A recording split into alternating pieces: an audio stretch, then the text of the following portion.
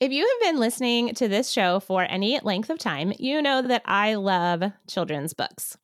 One of my favorite things to do is to snuggle up on the sofa or crawl into bed beside one of my boys and read books together.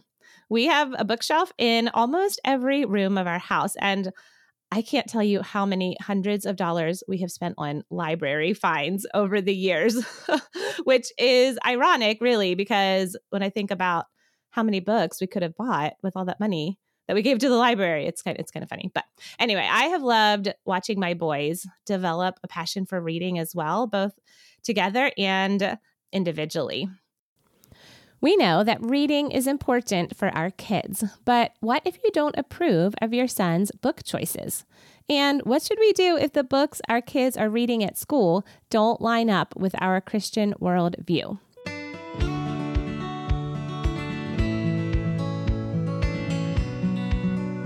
Well, that's what we're going to talk about on today's episode of Redeeming the Chaos. I am your host, Laurie Christine. I'm an author, a Bible teacher, a biblical parenting coach, wife, and mom to 4 boys. This is a podcast for moms who feel a bit frazzled and overwhelmed by the responsibility of raising boys. I would love for you to join me on this wild, wonderful, chaotic journey of raising courageous boys and connecting their hearts to Christ. Today's episode is sponsored by Amanda Trumpauer, author of the Power Pup series, an exciting new series that will engage your boys while upholding biblical family values. Learn more about Power Pup a little later in the show. We have a special guest on the show today who is an expert at all things related to children's literature. Stephen A. Goodlich is a Christian author and a public school principal. He is passionate about literacy and encourages his students to read simply for the joy of reading. He was the North Dakota Principal of the Year in 2020. And we all know that was a really hard year to be a public school principal. As a Christian and a father of 4, Stephen's mission is to find clean, family-friendly books for his kids that ignite their imagination and rekindle the wonder of reading. Stephen became an author in order to write stories that were safe for his children to read, but also filled them with wonder and inspiration. Stephen is the author of the Veil Saga, an epic modern fantasy series for middle and high school readers. The first book in the series, Piercing the Veil, just released last week. And we are going to talk about the book later on this episode, but for now, I would like to welcome Stephen A. Goodlich to the show. Stephen, welcome to Redeeming the Chaos. Thank you, Lori. I'm so excited to be here. I love the title of your podcast, Redeeming the Chaos, because I think it's apropos, especially for parents and especially in this day and age that we live in. Well, thank you. We're excited to talk with you today. I will say we've never had a principal on the show before, so that's really fun. My husband and I both have experience as public school educators. My husband currently teaches middle school science, and I was an ESL teacher, English as a second language, for 7 years before my boys were born. Plus, all of our boys attend public school, so we can definitely appreciate some of the joys and challenges of being in the public school system. Well, Stephen, can you tell us briefly about your family, the ages and genders of your kids? Go ahead, tell us a little bit about your family. Well, I am happily married. My wife, Karen, we're going on our 15th anniversary. We have 4 kids. Our oldest, Titus, he's 13. He'll be 14 in September. He's an avid reader and writer. I think he's written more than I have actually at this point because he's always writing. And then my daughter, she's 9. She'll be 10 next month. And then I have my son Robert, and he's I'd say a fellow creative also. And then my youngest son Benjamin, he was our surprise. He's only 2 years old, and he's your typical 2-year-old handful, that's for sure. Very fun. They are very similar to the ages of my kids, although we don't have that little girl thrown into the mix there. So what are some ways that as parents we can foster a love of reading in our children? All of the experts are telling us reading is important for our kids, and we know that that's important. How can we help to foster that love of reading in our children? I think like anything that we want our kids to love the Lord. So How do we get our kids to love the Lord? We model that for them. We show them what it means to love the Lord. We live it out. Same thing with readers. We live it out. We read. We read with them. We read by ourselves. They see us reading. And I think that's just important to model that skill. I also think it's important for us to give children the opportunity to read things that they're interested in. I think that's so important. I tell that to my teachers and my students because I remember being in school and having to read books that I just didn't want to because they were labeled classics, and you had to read the classics. You had to know what they were and you had to read them, and you were bored out of your mind because you just weren't interested. Not that there's anything wrong with them. I think the classics are for people who like classics. But I think kids are interested in certain things. So maybe they're not into fantasy and science fiction like I am. Maybe they're into other things. So I tell the parents of my students, I tell them all the time, I say, what is your kid interested in? That's the books you get them. If they're into trucks, get them books about trucks. If they're into skateboarding, get them books about skateboarding, or even magazines. You make it a priority in a way where you're not forcing it. You just model it and you do it together. That's so important for us to be reading with our kids. And I wish I had more time to do that myself, actually. But I thank God my wife is an avid reader as well, and she's always reading with the kids, which is awesome. That's great. Yeah, I could sit all day with a pile of books and read to my kids for as long as they would pay attention. I love that you mentioned modeling to our kids because our kids see what we are passionate about. And if we are making reading and making books a priority, then they are going to see that that's an important thing. Like in our family, in our house, we have a lot of books in our house, and even just visually shows our kids books are important. Reading is important. And I tell my kids all the time, I love reading books with you guys. This is my favorite thing to do. Yeah, because you're enticing them. You're showing them that you have that love of reading, and you're passing that on to the kids. I think that's one of the reasons why my son likes to cook so much, because he sees that I have a love for cooking, and he wants to be a chef now, even though I'm not a chef, but he just likes being in the kitchen. Yeah, that's great. I know that my mom was an avid reader. She loved books. She loved reading. And I'm pretty sure that her mom was as well, and also her grandmother. So it's been like, okay, 1, 2, 3, 4 generations now of people who love reading books. And I can't help but think that that has been passed down from generation to generation. And I hope that my kids as well will develop a love for reading. And I will say that some of my kids love reading on their own. They all love when I read to them. So I don't think your kids are ever too old for you to read to them. Like my 12-year-old, who's almost 13, still loves when I read to him. And he's the one that will just fly through books. He's an avid reader. My 11-year-old could take it or leave it. He doesn't love reading, but when we find books that engage him, then he will read. So I love that you said finding what are they interested in. My older son, he loves fantasy, sci-fi, all of those things. And I kind of tend to lean towards those kinds of books as well. And so I was trying to get my 11-year-old to read those same books. I'm like, this is such a great book. You have to read this. And he just wasn't interested. He wants to learn how to survive in the wild. The show Survivor, he would be all about that. He wants to just go out in the woods. So we got him a bunch of books on how to tie knots, how to build a fort, how to, one of them was like, how to cut off your arm in case it gets stuck under a rock and you and you can't escape and you're all by yourself in the woods. I was like, oh my gosh, what in the world? But he was so into it. There's lots of pictures, there's lots of graphics, like those kinds of things. So yeah, just finding what your kids are interested in. So I know, Stephen, you have been a connoisseur of family friendly books. So let's talk a little bit about how we decide what's okay for our kids to read. The two things that you mentioned, profanity and sexual content, are kind of a standard that I don't want my kids to be exposed to. But outside of that, how do we make decisions as far as what's okay for our kids to read, what's not okay for our kids to read? Where do we set those standards? So I think we have to be, as parents, we have to be gatekeepers. We have to really set up those parameters. Every parent has to set those standards for themselves because they know their kids. From my book series right now, I know it's definitely middle grade and up because it does have other It does have suicide in there, not the committing of suicide, but the after effects of suicide. Suicide is mentioned in there. There's violence and stuff like that. There are things that I like my youngest children, I don't want them.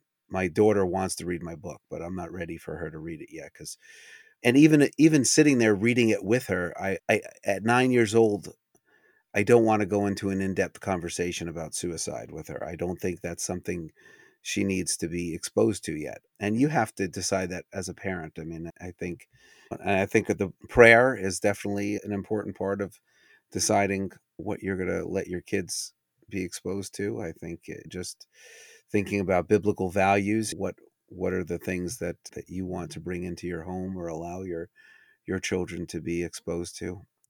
I think it's important to have a balanced view. I know that some parents go to the extreme of like, "Oh, I don't care what my kids read. Just they can read whatever they want. They can be on their Kindle or their iPad and pull up any books or watch whatever they want on TV." And I don't imagine that our listeners today would fall into that extreme. But the other extreme then is parents who want to shelter their kids so much to the extent that they don't allow their children to be exposed to any ideology or belief system that doesn't line up exactly with the Bible or with their Christian values. And I think both of those extremes can be dangerous. So what is the value? What would you say is the value of taking a middle ground there, like allowing our kids to be exposed to beliefs that are different than ours, but yet at the same time, not wanting to just throw them to the wolves?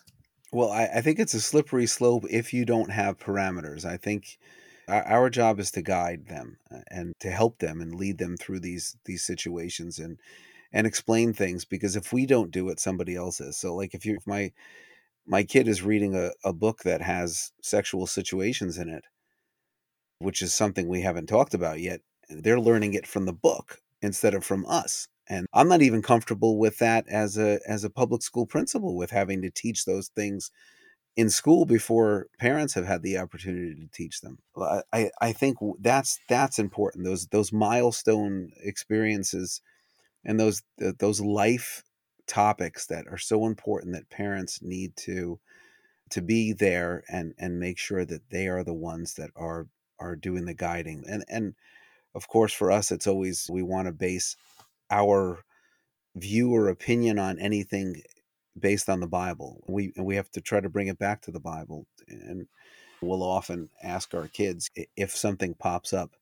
We'll ask, "Well, what do you think the Bible says about that?" And if they can't remember or they don't know, then we want to look into it. And I think it's important to have those conversations with our kids. And sadly, we're needing to have those conversations younger and younger because they are exposed to things in the world and in their classrooms and in school, especially if they're a public school, which our boys are. Just an example, our second grader came home from school the other day and they had done like a character lesson at school. And it was like a standard curriculum that I think they do across the whole district. And the title was something about celebrating our unique abilities. And I was like, oh, okay, that sounds good. And I read through it and I was like, yeah, okay. And then it said on the back, it said, oh, and by the way, we read this book called Red, A Crayon Story. I don't know if you're familiar with that at all. Looks super innocent, looks like it's about a box of crayons, like super innocent. But I read through the description and I was like, oh, this is not what it appears to be. This was very clearly promoting an ideology that we did not agree with, that was not biblical, but it was very subtle and it was very sneaky. And I doubt any of the kids had any clue that it was in there. It was about a crayon who was created with the wrong label. It was a red crayon and he was created with a blue label. And that's what the whole story was about. And all of the struggles that he went through because he had the wrong label and like all the things. So you can infer what the message was there. But so I was like, oh, so what do I do? I was like, I'm pretty sure he doesn't have any clue what this is about. We've had those discussions with all of our kids just about how some people choose to not follow God's design for marriage and for sexuality and things like that. So rather than just glossing over it and assuming that he didn't pick up on the nuances of this book, when all the kids got home from school, I was like, all right, guys, we're going to talk about this. And I looked up the book on YouTube. I looked up like a read aloud of the book. I was like, we're going to watch this book. We're going to talk about why this doesn't line up with our Christian beliefs and what the Bible teaches. And so we watched it together, and they were like, I don't know. I don't get it. I don't know why. Like, they still didn't get it, but I wanted to point it out to them. I wanted to say, this is why. This is what they're trying to teach you through this message, because I don't want it to be subtle. Like, I don't want it to just slip into the cracks. I want the next time they see a teaching like that at school or in a book or from friends or whatever, I want that little red flag to go off and be like, I recognize that as a lie. That's not what we believe, and that's not what the Bible teaches. So I think that's really important to do with our kids when they're reading something. Don't just shelter them. Like, I could have said, "Oh, you're not allowed to read that book." I'm like, "No, I want you to read it, and I want you to be aware that this is what is being taught, and I want you to recognize it when you see it elsewhere." You guided them through that, and that's super important that you did that. And there are, unfortunately, I have parents that I deal with that are, oh, I don't want my kids exposed to that. I have to frequently remind them, this is a public school system. We serve the public. These are issues that have been agreed upon by the public to be in this school system. And then I have to kind of guide the parents in that direction. Well, it's a great opportunity for you to have a good conversation with your student about what you and your family believe and how it may be different and how they should respond in a public setting to that. Right. Because we can't expect the whole world to believe the same things that we believe. I feel like when families get all worked up and up in arms, like, I can't believe they believe that, or I can't believe that they're doing that in the public school. It's like, well, they don't claim to be believers. They don't claim to be Christian. They don't even claim to have a biblical worldview. Why would we expect anything different? And this is the society we live in. This is the culture our kids are growing up in. And we have to learn to be wise and to train our kids and to help them walk through those things and to know what to do when they encounter a friend who has different beliefs than they do, because they absolutely will. So yeah, I love that viewpoint that you have. One of the things, I have a favorite quote from a book that I read many years ago. It was called Give Them Grace by Elise Fitzpatrick and Jessica Thompson. And she was talking about just being relevant to our culture. We're called to be in the world, but we're not called to be of the world. So she was talking about, what does that look like? It means that we are relevant to our culture, that we are able to relate to people that believe differently than us, and that we can make connections with them in order to share the gospel. And she talks about immersing our kids so much in the one good story of the Bible, and then teaching them how to compare all other stories that they encounter with the one good story. And I just love that illustration. And the quote that I love, she says, "We as Christians are called to be different, but our difference should not be because we don't know who Voldemort is." And I love that, because I'm a Harry Potter fan. Sorry, not sorry. And then she goes on to say, "We're different because we know the one good story, and it has transformed our lives and has freed us from the real Voldemort, and our neighbors need to know about it." I was like, yes, I love that so much. Don't shelter your kids to the extent that they have no clue what is going on in the society and the culture around them, but train them so that they can recognize the truth and the lies in those stories that they're hearing, and pulling the truth out of those stories. Just a Harry Potter example. Yeah. It's the ultimate good versus evil, and taking that truth and taking that theme and be like, hey guys, I know you love this story. Let's look at what we know to be true from the Bible. And there is this ultimate evil that we are fighting against, and it can be defeated. We can defeat the ultimate evil, who is the devil, through Jesus Christ. He can be defeated. So I think that pulling those themes out of stories is so important for our kids. Amen. That's awesome. We are going to pause for just a minute to hear from our sponsor this week. This week's episode is sponsored by Amanda Trumpauer, author of the Power Pup series.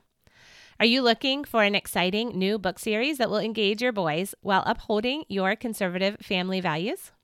Introducing Power Pup, a Christian superhero series filled with action, humor, and a biblical worldview. Set in the zany world of collar cases, Powerpup joins fan favorites Alex Digger and Mittens Meow as they take on new bad guys, make new friends, and learn more lessons about character. Give your child the gift of superhero adventures without secular entertainment's woke agenda. Everything comes from a biblical worldview in the collar cases universe. The adventures begin with Powerpup versus Tommy Triggerfinger, available now in paperback, ebook, and audio. Learn more at powerpupbooks.com. So, what do you think that parents should do? Because you're in the public school system, you're a principal, and this is kind of a hot topic among Christian moms. Several of my friends, we have talked about this recently. So, what should a parent do if their son or daughter comes home from school and they're like, "Hey, mom, I have to read this book for school," and the parents don't approve of what their child is being asked to read in class? Now, obviously, there's a whole spectrum of what each family deems as acceptable. Some families might have very strict guidelines that says, no way, I don't want them to read that. Whereas other families might be a little more lenient. What should families do in that situation? And from a administrative perspective, what are they allowed to do, I guess? Well, they have options. They do. And I guess it depends on the school district or the school system that you're in. But I know that we allow a parent can always ask for an alternative assignment if they think it's that bad. I don't always recommend that because, again, I think, okay, if my child's peers are all reading this book, they're going to have that worldview. Telling my kid, you can't read this and your peers can. Now I'm making my kid curious. Okay, what are Mm, my parents hiding from me? So I mm, think, again, we go into that, we take that guidance, we guide them through. And I think we work on the assignment with them. We don't do the assignment for them, obviously, but if they have to sure. read the book, we read it together. We talk about it. And we make sure that the views in that book, we hold them to the biblical standard, and we teach our kids how we would perceive it. Again, I think everything really goes back to the message of Jesus, how much he loved us. Because we can easily also teach our children to hate, to be hateful of those people who are not following the same worldview. And that's not proper either. Because our goal is to teach them how much God loves them. I mean, that's our mission. That's why he put us here on earth. It's not to hate them, it's to teach them the truth about God's love. And I think that's so important that we don't swing the pendulum in that direction either.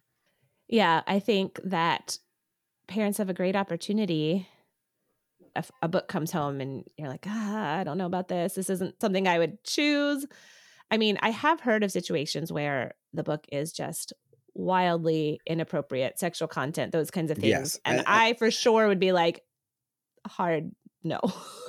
I think in some cases that's where you do draw the line. I mean, and in some cases, if my student had to read a book that had that kind of stuff in it, I think that might even be the dividing line for me, where I'd say I don't even want my child in a school that is pushing that kind of stuff, and that's always an option too. There's homeschooling, there's private schooling, there's cooperative schooling, and that's where you as a parent have to make your choice. Because if you're pulling you and your family out of the school, you're also withdrawing the light from that, and that's a hard decision. That's not something that I don't think anybody could ever advise you on, but you have to be willing to fight that battle, because you are light in that school. You are there to be the salt and the light. And I always teach my kids, the salt doesn't just make things taste better. Salt keeps away the rot.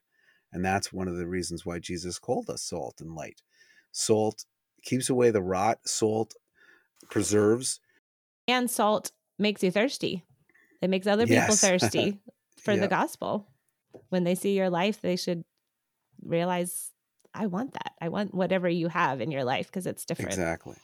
And you as a family have to decide that. Do you think your kids can handle that? Are they going to be tempted? But parents need to make that decision. How strong are your kids going to be? And how quickly can you respond to the things that they're being exposed to? I think that's so good. to evaluate each of your kids individually. They're all different. Every family is different. Every child is different. So as you guys are listening to this, I hope you're hearing there is no one standard. There's no one other than the gospel, other than the Bible. That is our standard.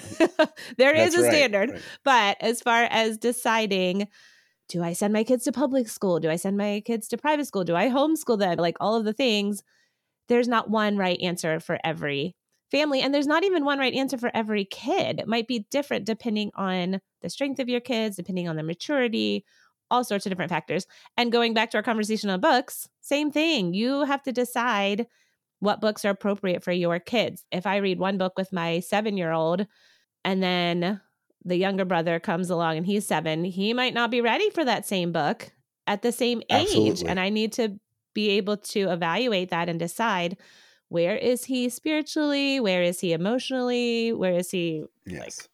Yeah. with maturity? All of the things.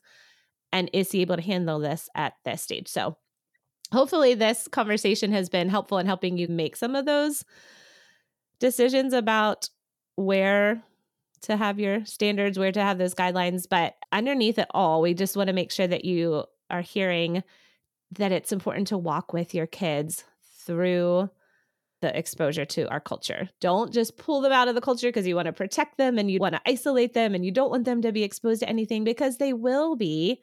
And we want the first exposure. I think, what is it called? The power of first exposure or something like that. We want their first exposure to those things to be from you, so that they're not encountering that as a surprise on the bus or in the bathroom at school or whatever.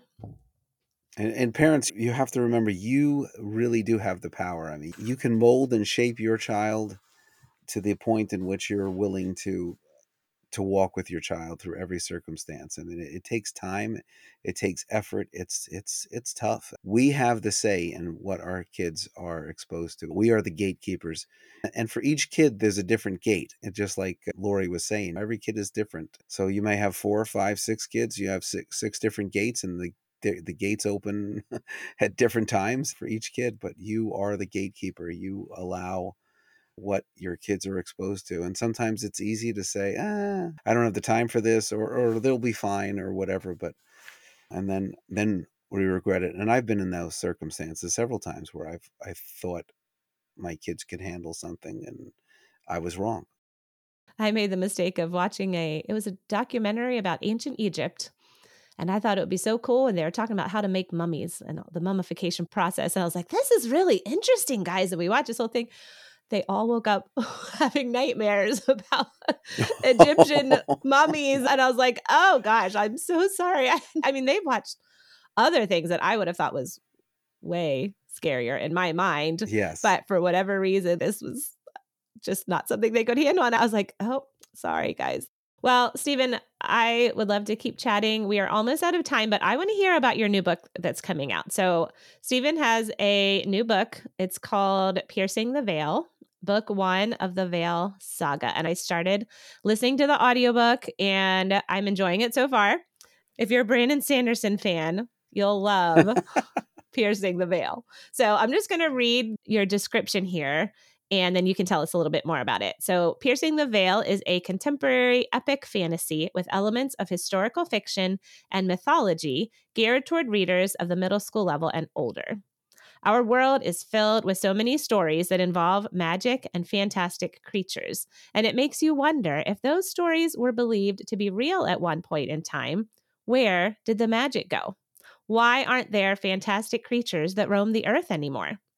The Veil Saga tackles those questions and more, telling a tale that stokes the fire of our imagination and rekindles the wonder we once experienced as children. So this sounds like so much fun. I know my older two, my 11 and 12-year-old would probably enjoy it, and especially as they get a little older. So tell us a little bit about this book. Well, this has been I would say, a passion project for years. It took me about 13 years to write. We hear all these crazy stories about creatures of magic or creatures of legend, or magical beings, and where did they come from? Why did we have them? And so I thought it would be interesting to explore that from a fantasy level. And so that's where the idea came from. And although I am a Christian and a writer, this is not a Christian novel. It's not Christian fiction. It's definitely mainstream fiction, but it's clean to the extent of which I think it would be appropriate for middle grade and up. And I wanted to write a story that I thought older kids and their parents could read together and enjoy together. And I do believe I accomplished that. I think it's a fun book that has some great elements to it, and I think children 12 and up, people 12 and up would enjoy it. Yeah. And you said it's not specifically a Christian book, but because you are a Christian, you can't help but write from a Christian worldview. And by worldview, I mean like the lens through which you see the world, good versus evil. Correct. There is ultimate evil. There is ultimate good. There is ultimate truth. There is redemption. There is hope. All of those things are Christian themes, which I think will come out in your book. From the little bit that I read for sure. so far, like I can already see those themes playing out a little bit.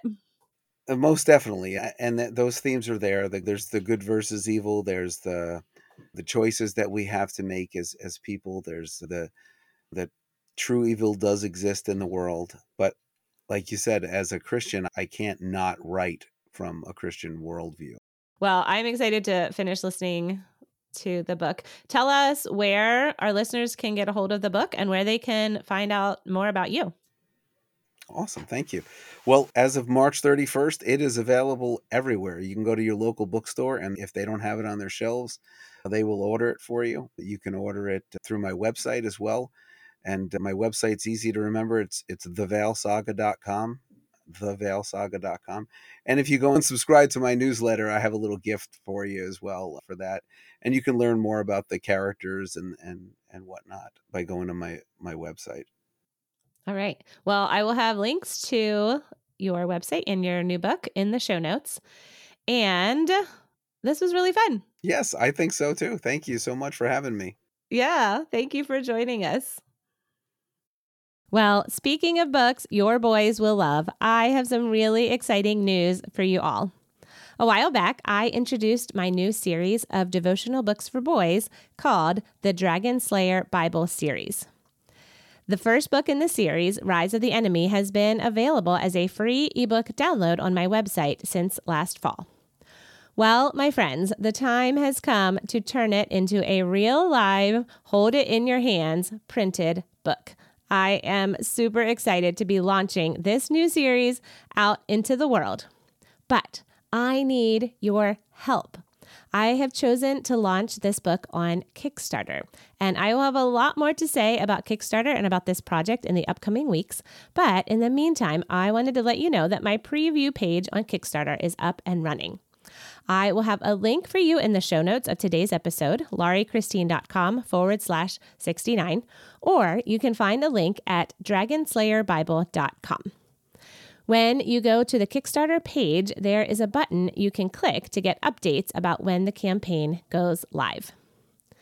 Now, I'm sure some of you are not familiar with Kickstarter, so I just wanted to explain very briefly what it is. It is a crowdfunding platform for creative projects. Kickstarter is not the same as GoFundMe. I'm not just asking you to donate money. If you choose to fund my Dragon Slayer Bible project, you will receive all sorts of fun perks, including a copy of Rise of the Enemy, many months before it is available for sale on Amazon. Anyway, I will have lots more to say about this project in the coming weeks, but for now, head over to dragonslayerbible.com and click the link that says Send Me Updates. Then click on the button on the Kickstarter page that says Notify Me on Launch, and that way you won't miss out when the actual campaign goes live.